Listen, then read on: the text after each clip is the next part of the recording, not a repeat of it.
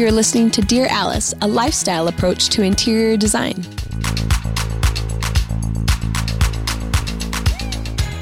Hello, everybody. Welcome. It is turning into spring outside, and I am so grateful for more daylight and for warmer weather, extended sunshine. And we wanted to talk a little bit about getting outside and going into the yard because we're warming up. So we have a favorite landscape architect and friend, Jeremy Fillmore, on today.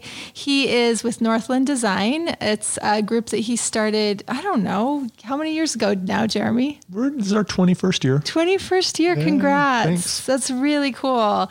Jeremy actually was the landscape architect on my home, and we bring him onto a lot of projects whenever we can. Because he's so talented and fun to work with, and I'm excited for you guys to get to know him and hear about his passion as well. So I want to ask you, Jeremy, what exactly does a landscape architect do? Awesome question. You know what? We just mow the grass, Jessica. We just mow the lawn. No, you don't. When we were in college, we had T-shirts made on the back. It said, "It's not about mowing the lawn," about 50 times on the back of the T-shirt. Oh. We're like, this is what it's not about. Yeah. But we love lawns and we love grass. But so landscape architecture, it's a great question. I think in relating it in a lot of ways, it's really designing really awesome, great outdoor spaces that people will use and design them in a way that they're drawn to them, will use them, and designing and creating those moments that I believe people are really seeking for. I think one of the analogies we give would be if you're sitting at your dining room table and you're having a dinner and you look outside and go, why are we in here? When we've got that out there, let's just open the doors and move out there. Yeah. It must be that something was done right. It's a great space. You want to be in it. And so those are the spaces that we believe we should help create for people outdoors. I think in a lot of ways, very similar to the interior world as we've worked together over the years that I see and learn from you. But it's that type of a draw for I think our clients is, wow, I didn't know I could live outdoors like this. And those are the things we try to help people create. That's awesome.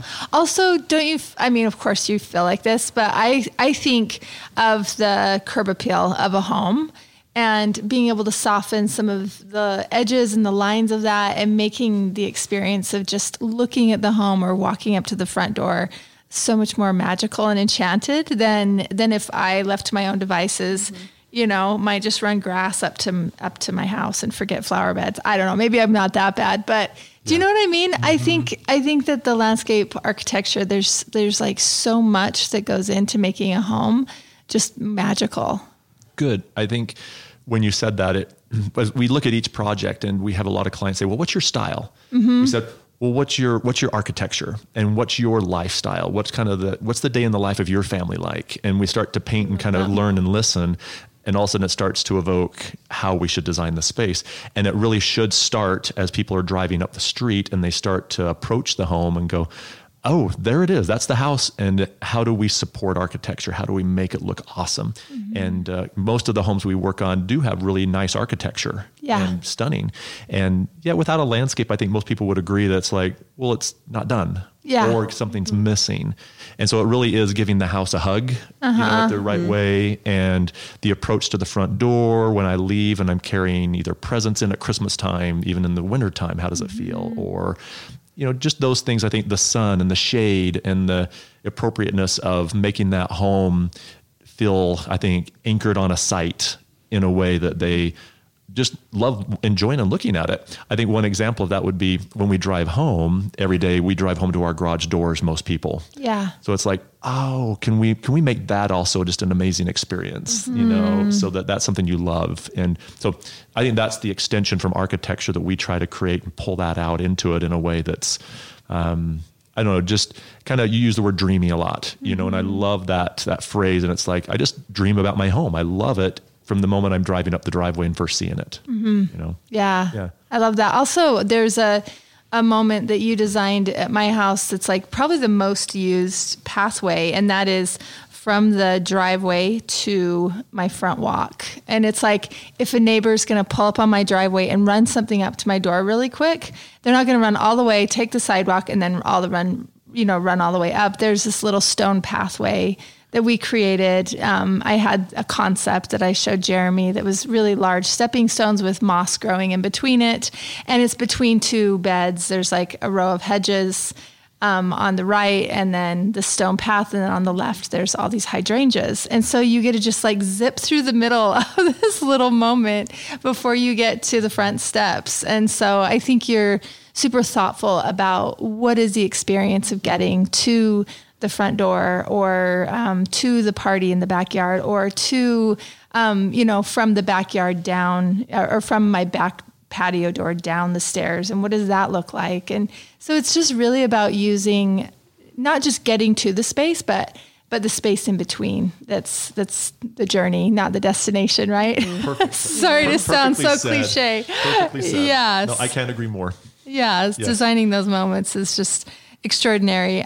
So we talked a little bit about considering the exterior finishes or design of the home when designing. I think when we're designing homes, we are oftentimes, depending on the homeowner, they might want something that looks like it's from the East Coast and it's red brick and it's traditional, or they might want something that's a lot more modern, edited. And so there's different landscapes, obviously, that go with each of these styles. I don't know, can you speak to that a little bit when you're trying to look at the style of the home and how to bring that home? I feel like some of us can speak about how we want to live in a house, but do people come to you with just question marks in their eyeballs and they're like, I'm building this really contemporary thing, but how do we warm it up a little bit with landscape? Or Yeah, no, I think it's a wonderful question, because I think the architecture itself is going to speak to the months and months that the client has spent trying to determine what they want that home to look like over and over and over again. Where's the stone? If they have some stucco or the brick, and how is it going to look in the color? The roof tile.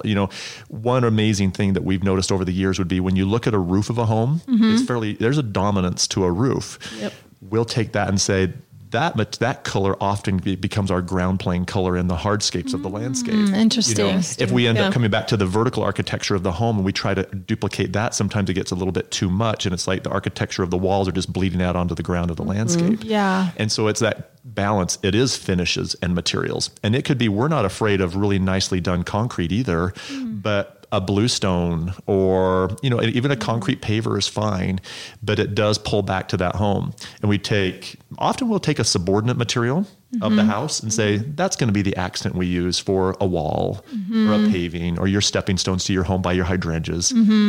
But then there's also the connection to what's it going to look like next to grass is a really fine texture. And if we have a busy flagstone pattern and busy wiry looking plants, is it all going to just get to be too much? So it's what calms it. How do we use those principles to calm it down?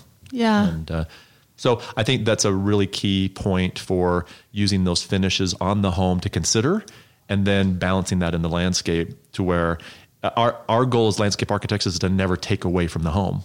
It's to support it softly, appropriately, and where your eyes drawn to the home, through the landscape to the home. And, your hydrangeas you love so much are there just supporting that front porch and that beautiful railing you did in a great way. But if they took away from the house, you'd be like, give me something else. Yeah. Yeah. That approach. And I feel like that's the thing that none of us really know how to do.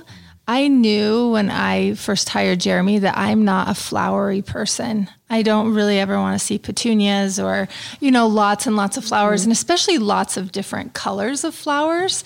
And that's the thing where you're like, okay, we're doing landscapes. Do I have to have flowers? And if so, can they just all be the same color? Or I don't know what the rules are, but Jeremy created lots of texture on texture on texture with all different types of greens. And then hydrangeas are white, and other ground covers I have might be white. And so it was a pretty simple to look at landscape. But when I look across it now that it's 5 years grown in, and I see the different textures playing against each other, it's like a symphony of these textures that you knew would look great together, and left to my own devices at a greenhouse, I would have never come up with it.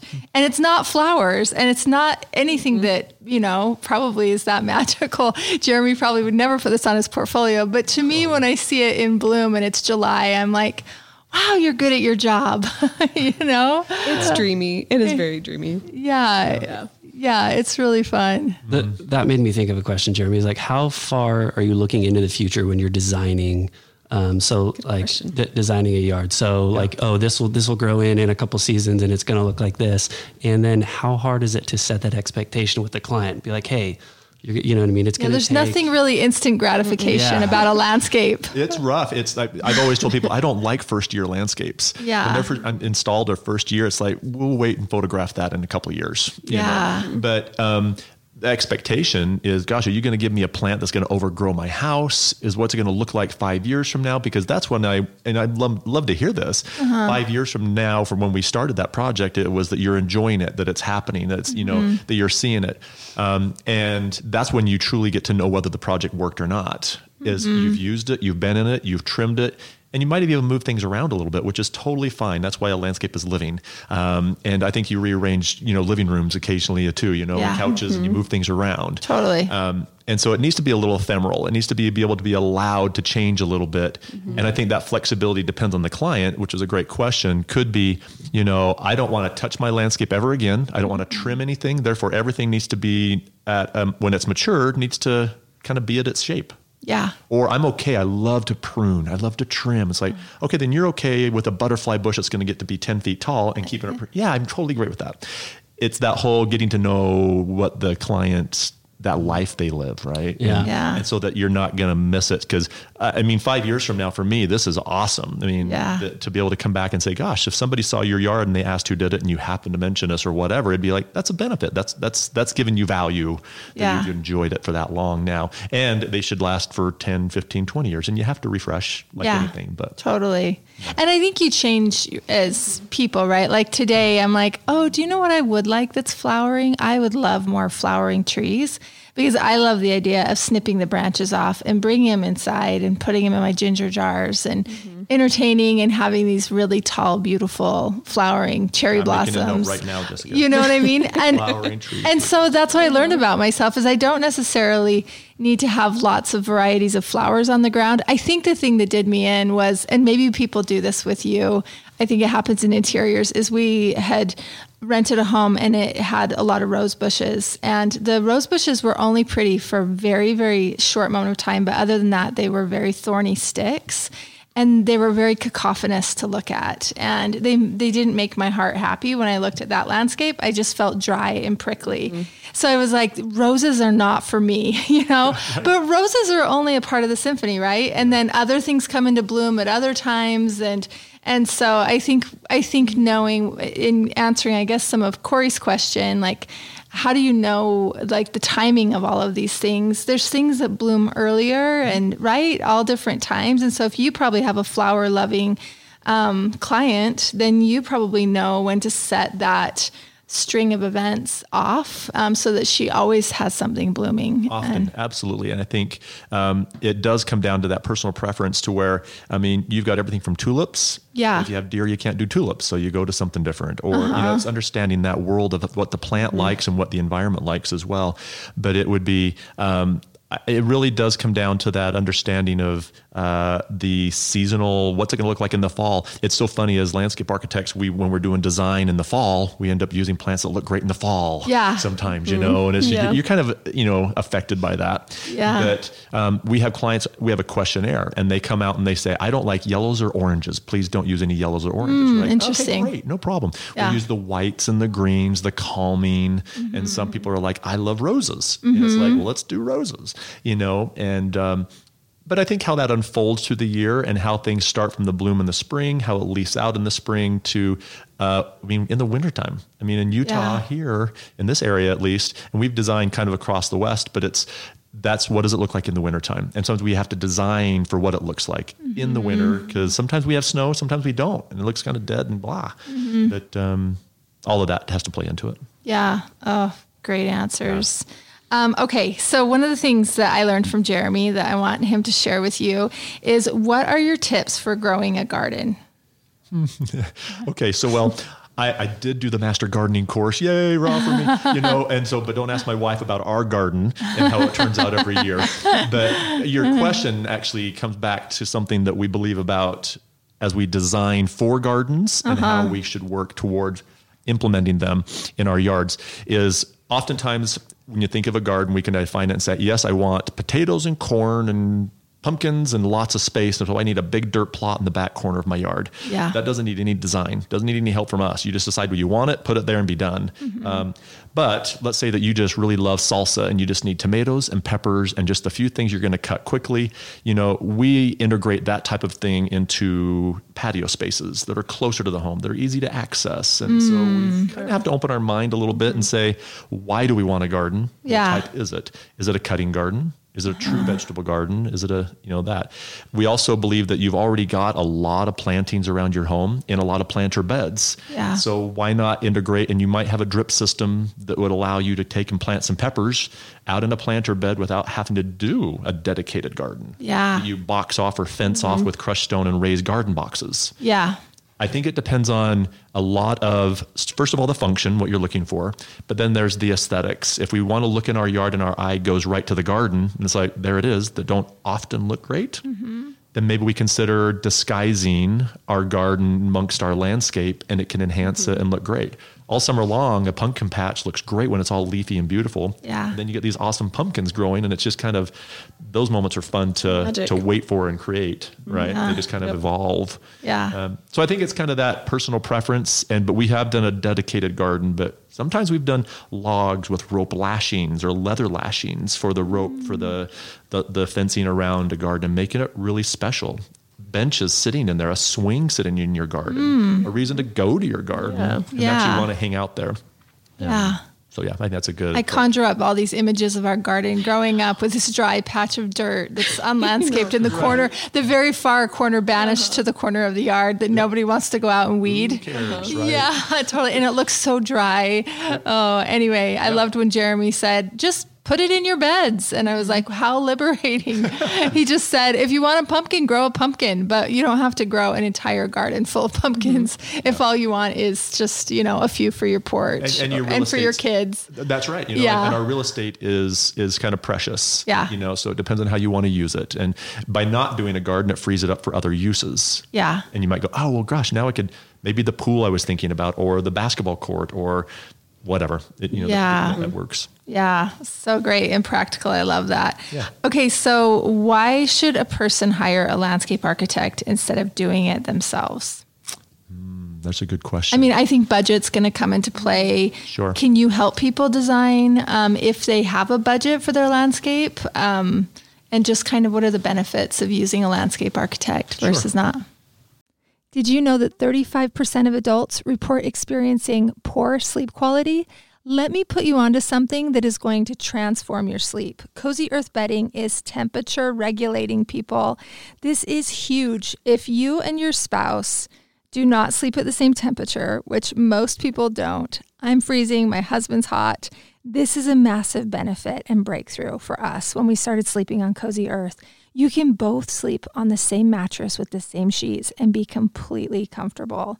They also have a 100-night sleep trial guarantee and a 10-year warranty, which I don't know of any bedding that does this. They're that confident in the product, and so am I. When I first touched Cozy Earth products, I could not believe the soft hand on it. It also almost has like a cool feel to your hand. It's like slippery dolphin, like your feet swishing around is so addictive. I can't sleep with anything but Cozy Earth sheets. I'm obsessed.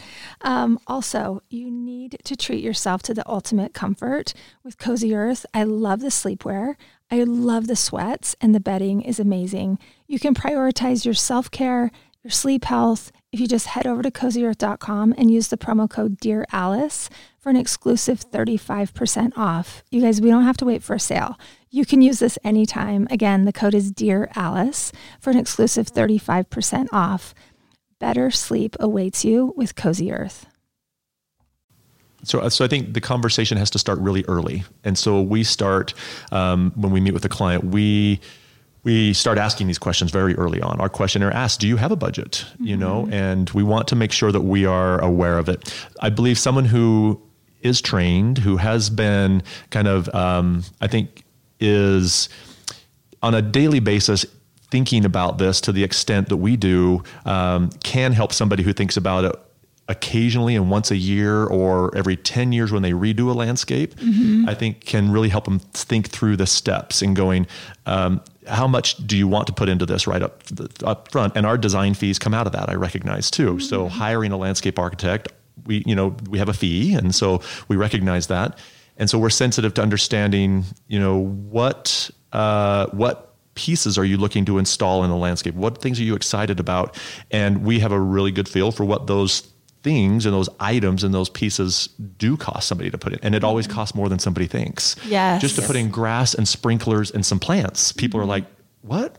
Yeah. Yeah, that's just the basics. Yeah. Cost just that much. Yeah. And then you think, okay, now we've got to add in, well, about lighting, just lighting alone and all the different programs and technology we have nowadays.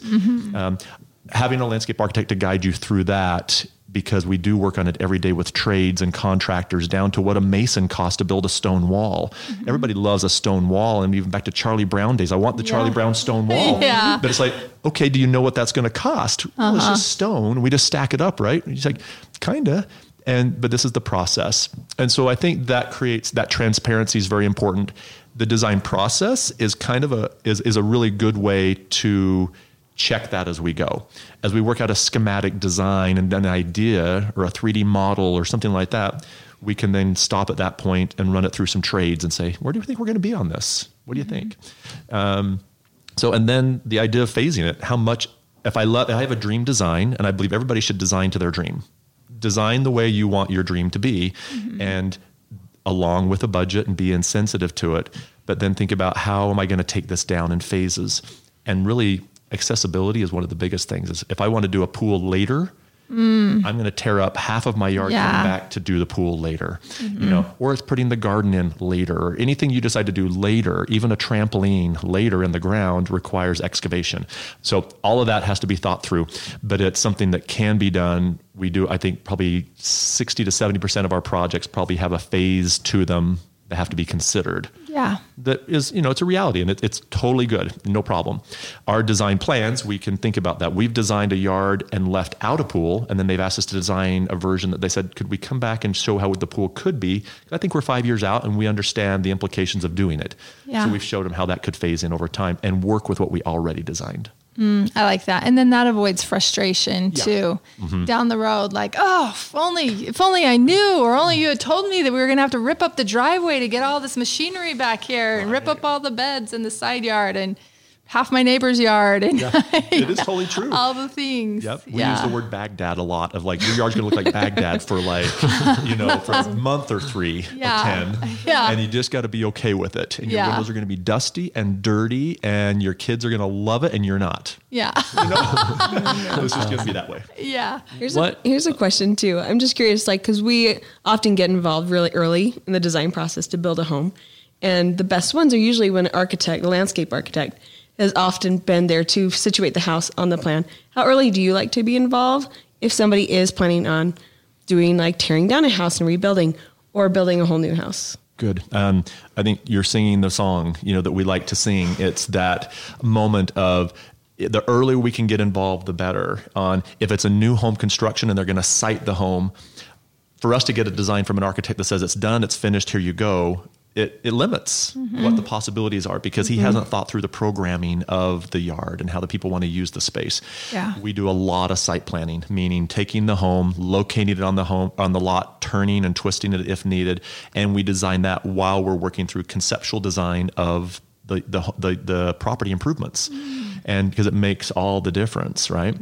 And we're working with an architect right now where they changed the windows because of one of the site plan changes of how the view was going to be out the window, because we knew what we were going to be looking at. Yeah. So they changed the kitchen windows to wrap differently. And it was wonderful. Yeah. And so it's as early as possible is the benefit. And we realize that's not always possible, but overall, the project, we find our clients are a lot more happy, a lot more satisfied when they've had the contractor who's building or the architect who's designing it, the contractor who's building it, the landscape architect who's helping situate it, with the interior design thinking on the inside, and this whole team taking on the project.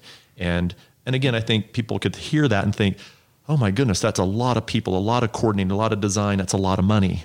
And so I think we have to understand the process, I think, and give patience to the process, and that it does take time. And it does take, if you want the product that you're looking for to be designed, it does take money. It does take that, and that's okay. Yeah.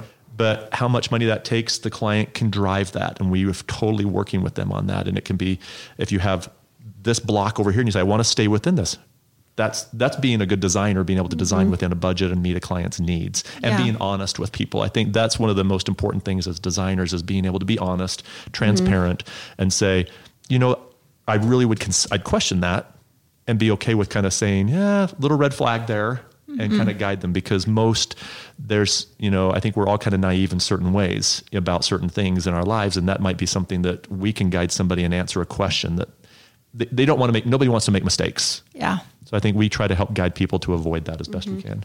And I feel like once they were to get working with you and citing this plan and understanding maybe a sun study on their, on their property, seeing how the sun is going to come up and go down, and what that's going to do for, I know like my back patio is very, very hot back there, and I've got to get a pergola up there in order to use it in the daytime.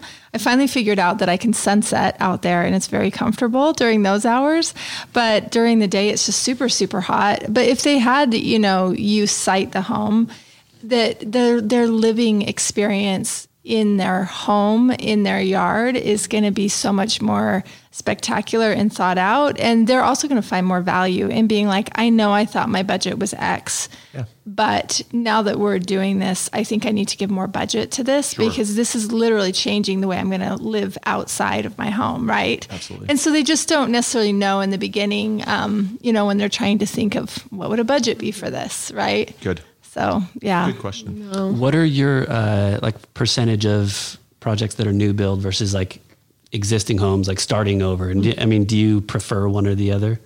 Oh gosh, we've done remodels from total teardowns. Jessica and I worked on one. There was a total teardown and then a redo of everything, to obviously just new construction of a new home on a property, and then just remodeling, because a lot of the projects we work on are, because we're working with interior designers, they're revising the inside. They blow something out and push out and change, and that requires the landscape to be redesigned. I think it's probably a really good balance between, if it's the rule of thirds, it'd be a third of one of each potentially in how we work with different clients. And the phone calls we get on a weekly basis are, I think those same questions. We have a remodel. We just need some help rethinking things, refreshing a backyard. Great, no problem. Total tear down. We've done 18 acres, where it's like, how do you work with 18 acres? Well, one piece at a time, and carefully thinking it through. Yeah. It's fantastic. We worked on one of those together. Yeah. And it's like, that's exciting. And a small, tiny little backyard we worked on, Jessica, up in the avenues up there. And tiniest backyard we've ever worked on. Yeah. Probably one of the most successful projects I think we've ever done. Yeah. So yeah. Yeah. It can be extraordinary. Do you have like you may not, but like a rule of thumb, like a certain amount per square foot that someone can expect, or is that like cost? For design fees on that? Design, or construction, implementation. Yeah. I don't think anybody knows what a landscape costs. So I guess if that's a question you're comfortable asking, I know with interiors, it completely is a different rule every time, but is there sort of a general, if somebody's like, hey, I'm building my first home, do you know what I mean? How much should I plan on spending? Yep. I think it's the same answer you would give. It's that I would not be able to answer it, because it would be like, how many variables play into that? And it would be, have they saved for 50 years to build the home, 30 years, 20, whatever, and they have, $300,000 sitting in their account that they're really excited to implement into their landscape. That's great. Yeah. And it's just that really careful. If they just want grass sprinklers and some stuff, we could say, hey, it's $2 to $3 a square foot. That's just your basics. And if you have a half of an acre, that's 20,000 square feet times 2. You start doing some of the simple math with people. Yeah. That then there's retaining walls, and there's edging, and there's hardscapes and walkways and lighting and plants and excavation and staging of contractors, and it all is so variable. But I think I hope that we wouldn't scare anybody off from that, because it's also it's a good science. It's well known. Yep. It's nothing that I don't think somebody comes in and surprises both of you with this new idea that you've never kind of had to take on before. You just take it one piece at a time and you figure it out. And for that, I think, is instilling that confidence in your listeners, is that just trust the process. Yeah. I think trust the design process and take it as slow as you want. We have some clients that are just saying, I'm really not a quick decision maker. It's like, then we're right with you. Yeah. It's like, we're ready to move. Let's go. We're like, then we pull our bootstraps up. Let's go. Let's get busy. Yeah. You know. Okay. I have a question for you. You've been in business for 21 years. In the 21 years, how many times have you seen those clients, you've done their landscape, come back to you? How soon do people want a refresh on their landscape? I think probably like interiors, things probably trend a little bit. Maybe something that they loved 10 years ago, maybe they're not as excited about today, or maybe they're like, that had its time in the sun. I'm ready to look at something new. Really? How often do you think we should reassess our landscaping? Yep. I think when you said the 10 years, it was exactly what I was thinking, is that we've seen those returns coming back and saying, hey, you know, we don't have kids at home now. Yeah. Or that's changed, or the lifestyle changes, or whatever, just their interests, or they've redone the outside of the home. Mm-hmm. Yeah. It's just, you know, it just happens. So yeah, probably around that 10 years, you know, I've seen that, and some longer. We have one that came back that's now 30 years that we haven't been in business that long, but they've wanted to refresh after 30 years. Mm-hmm. And so it's like, okay. And then sometimes it's just plant material that just, it gets kind of tired. Yeah. Plants get tired. Yeah. And they just need to be replaced, and they want help with that. But a lot of the times it's that patio, it wasn't quite big enough now for their family. They got kids coming home, or, you know, so a common thing is to be able to, I'd say we don't get as many calls for the redesign of the spaces we've designed in the past too often, just because, again, we're kind of now just experiencing those return clients. Yeah. Yeah, that's great. And I imagine too, you've said this before, if you have a plan, and we believe in this as well, if you have a plan and you implement it at your own timeline, obviously the plan will still work now or later.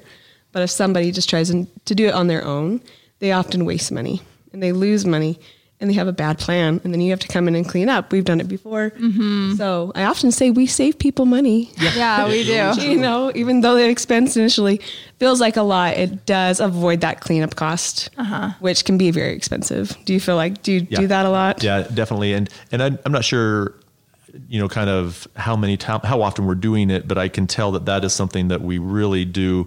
I have a lot of clients coming back and saying, all right, let's it's time to make a change. You know, either because something, they don't like it, the time has passed, or something maybe has failed, and there has to be something that just wasn't, there's not again, I say that there's a science to the process, but there's life, and outdoors we have the environment, and things change. And so I wish I could give guarantees on everything. It's like, no. That's what's fun about the ephemeral nature of a landscape, is it changes a lot. Yeah, I don't think there's guarantees on anything. I wish there were on my dental work, or my eyeballs, or, you know, so many things. Yeah. All those things change. Okay, so if you could help us, Jeremy, know to avoid some pitfalls, can you tell us things to do or not to do? One of the things I didn't know when I first started working with Jeremy is he said not to do curbing, separating the lawn from the flower beds. Concrete curbing? Yes. Okay. And I just thought that was something that everybody does. It gives their lawnmower wheel something nice to glide along as they're mowing the lawn. It just seemed like something that everybody did. And then Jeremy was like, oh no, we don't want to do that, because then your eyes go to all of these wiggly lines all over your landscape instead of the beautiful plant material and plantings and whatnot. So it's the accent wall. It's not a hero, everybody. Those lines are not heroic. Right. Let's not dry your eyes to them. So are there other things that you would say, don't do this, do this? Good. I think what you referred to, I think, was the reasons for doing or not doing things. There's some functional things we could address from a maintenance standpoint of how to do certain things. But then there's the things to do or not to do that really are a visual. So even I love to talk about the senses of a landscape. We have the touch, the texture, the look, the feel. We even talk about the taste of a landscape, because when you use that, it kind of evokes that, well, I don't know if I'm out tasting my landscape. I get it. But when you really think about how much you would love to enjoy your landscape, could we get it to that level? Yeah. You know? And if we start adding something like a concrete mow curb that's kind of bright white in your landscape, it is the dominant, it's the champion now. Yeah. You know, it's what is it versus a nice clear, a clean steel edge that now the shape of the lawn it's a great tip, right? It's right. good. Things that people have a lot of questions about would be, hey, is crushed stone a really good option in my planter beds? Is that good? Should I use that? And they say, because it travels, it gets out in my grass and this and that. And so it really comes down to that understanding of what's your maintenance tolerance, really establish for yourself in a landscape. How willing am I to be involved in my landscape? Right. If I'm going to hire out the maintenance, that's fine. Tell your guys what you want to do and have them do it. But if you really want to spend time and you plan to do it, then we think through those things. Wood mulch in planter beds and putting weed barrier fabric under the wood mulch. Yeah. I don't recommend it. I think it's a short-term solution to a very long-term problem. So you say don't use weed barrier. No weed barrier fabric under soil or wood mulch. I just think it's long-term. Most of the trades we work with end up replacing it more than they install it. It does have a place and it does work generally. But that's one example. Under stone mulch, probably easier because the stone mulch isn't breaking down and creating an artificial layer of soil on top of your wood mulch, is where your weeds are going to start grow on top of it. So those type of things, I think, are those maybe one of those few of those tips. And the way you dress your beds and how you take care of them. And the other thing I would say would be careful with the size of plants you do bring in. If you can budget to bring in some a little bit bigger. Let's say that you budget and say, I'm okay with 1 gallons, but why don't we budget a little bit to bring in a few bigger things that you really would help scale your home from the beginning to feel and look nice that you can enjoy early on. Yeah. And everything at twigs, little 5-gallon sizes or trees or 1-gallon shrubs and perennials, things will grow and it works great. But if you can bring them in a little bit bigger, some things, I think you'll enjoy your landscape a little earlier. It's a nicer approach to take it on. And again, it's that budget issue. Yeah. How to balance that. Yeah, that's great. Yeah. What is your favorite mulch? Oh gosh. Mine is not doing any wood mulch is my favorite mulch, and just doing a nice, dark, good topsoil. Oh, great. So yeah. We use mulch to keep weeds down, and we also do it to keep our soil moist and to hold water in. If you use a really good, dark, organic soil, topsoil, and good depth of it, then it's not going to dry out when the sun hits it. If it doesn't have clays in it and all that, it's really friable and organic and really great. Then I think it's the best look. I think it's nice, and it depends on, again, how you want to work in your yard. Yeah. To keep it looking nice. You can put all your dirt in and then just cover it up with wood mulch, which is fine. And the wood mulch is going to gray out and you have to replenish it over and over again. Yeah. You just have to think ahead. Yeah. Just what am I willing to take on?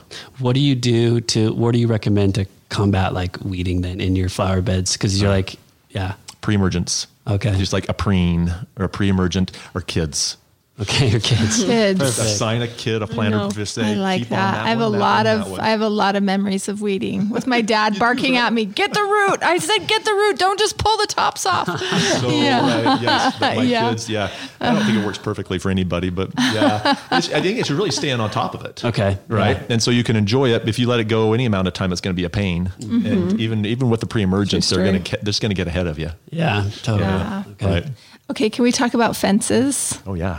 So in some neighborhoods, people have fences, and then in others, it seems almost offensive to put up a fence in a neighborhood where nobody's got a fence. Because like my backyard sort of rolls, down into a creek bed, and the neighbors does too, and there's not a fence in between. Maybe there's a flower bed that cuts through the middle of ours.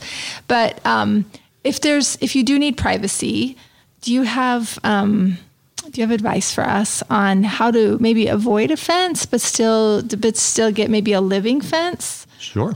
Good. So if privacy is the goal, then we always will evaluate it from do you need it from a barrier to keep kids in or out or people in or out? Great. No problem. If it's strictly a visual thing you're trying to create, then plantings are a great solution. Everybody's seen nice hedges. They take time to grow. I get it. I totally understand it. But living fences, living barriers or living, I guess, screens, I would say, not a barrier, are not as hard as it seems to get in place and grow, because a plant that's going to get the size you need is going to do the work. You just have to understand how high you want it to go and how to keep it there.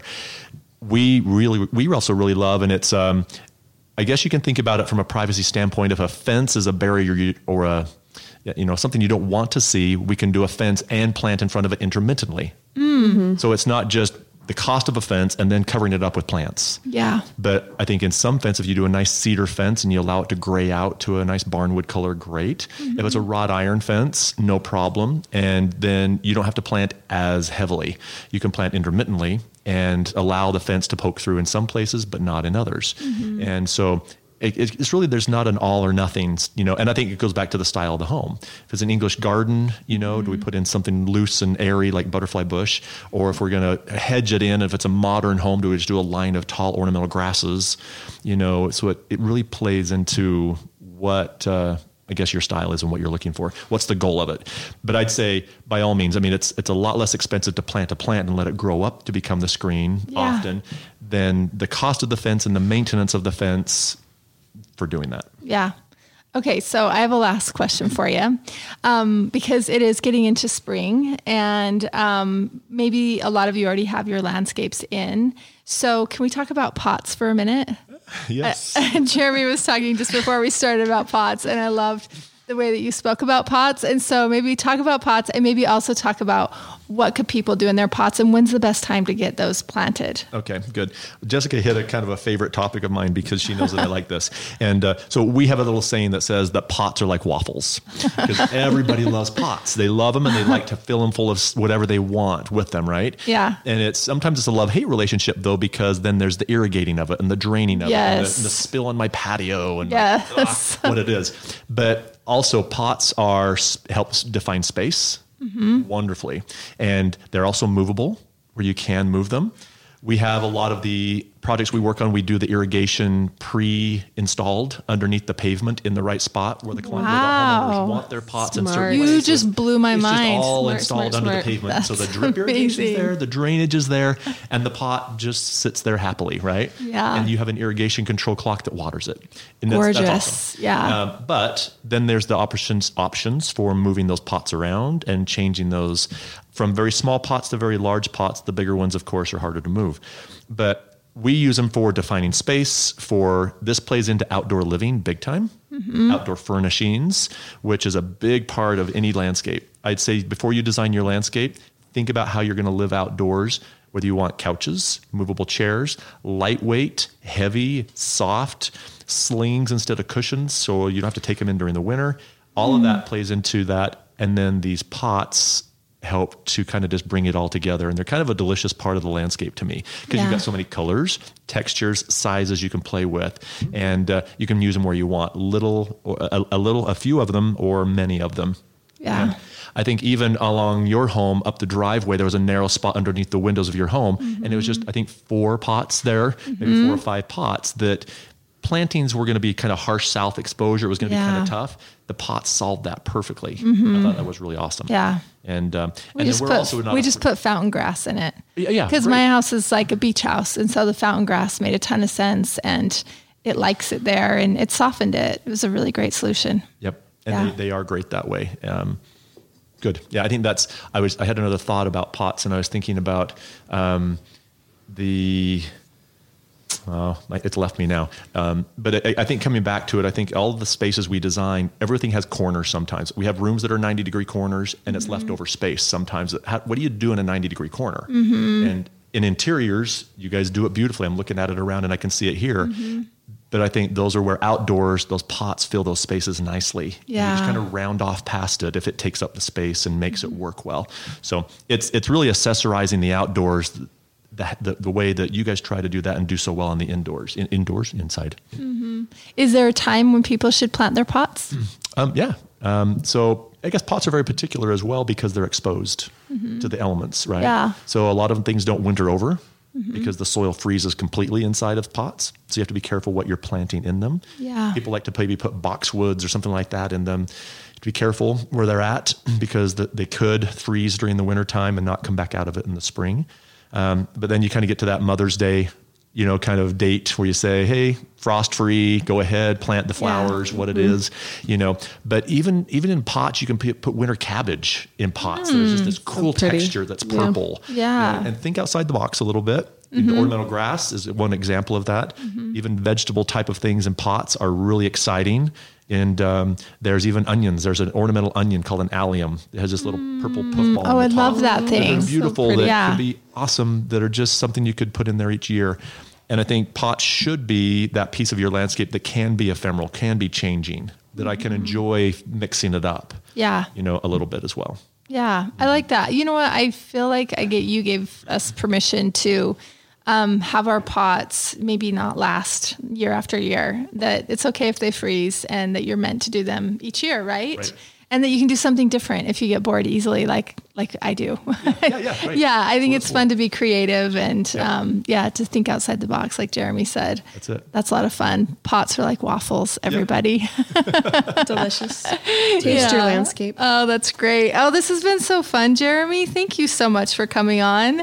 Do you have any last advice that you feel like we should pay forward to our listeners? Oh my When goodness. it comes to landscapes or how we think about them or feel about them? Yeah. I think it's to not be afraid of them. Don't be afraid of your landscape. Yeah. Go out and just enjoy it, be in it and take chances. It's okay to be risky and to take it out there. It is dirt. It is a plant. It can change. It's not something that's set in place, and not to be afraid of them and to have fun with them. It's, after people have built a home, some people might be kind of a little bit overwhelmed because they just finished building this big home or whatever it could be, something that's going on. It's like, we try to say, this is the fun part of your project. This is going to be a really fun part to be able to let loose and just enjoy being outdoors. Because we can create a wall, we can create a grade change, we can change a few things outside that are unique, that aren't stationary. And so I wouldn't be afraid of a landscape. Make it something you can just, you want to hug your landscape and have fun with it. This would be my tip. I love it. That's great. Thank you so much for coming on. Thanks for the opportunity. Yeah, this has been really fun. Good luck to all of you guys as you think through your pots and your landscapes this summer, and don't be afraid of it. We'll see you next time.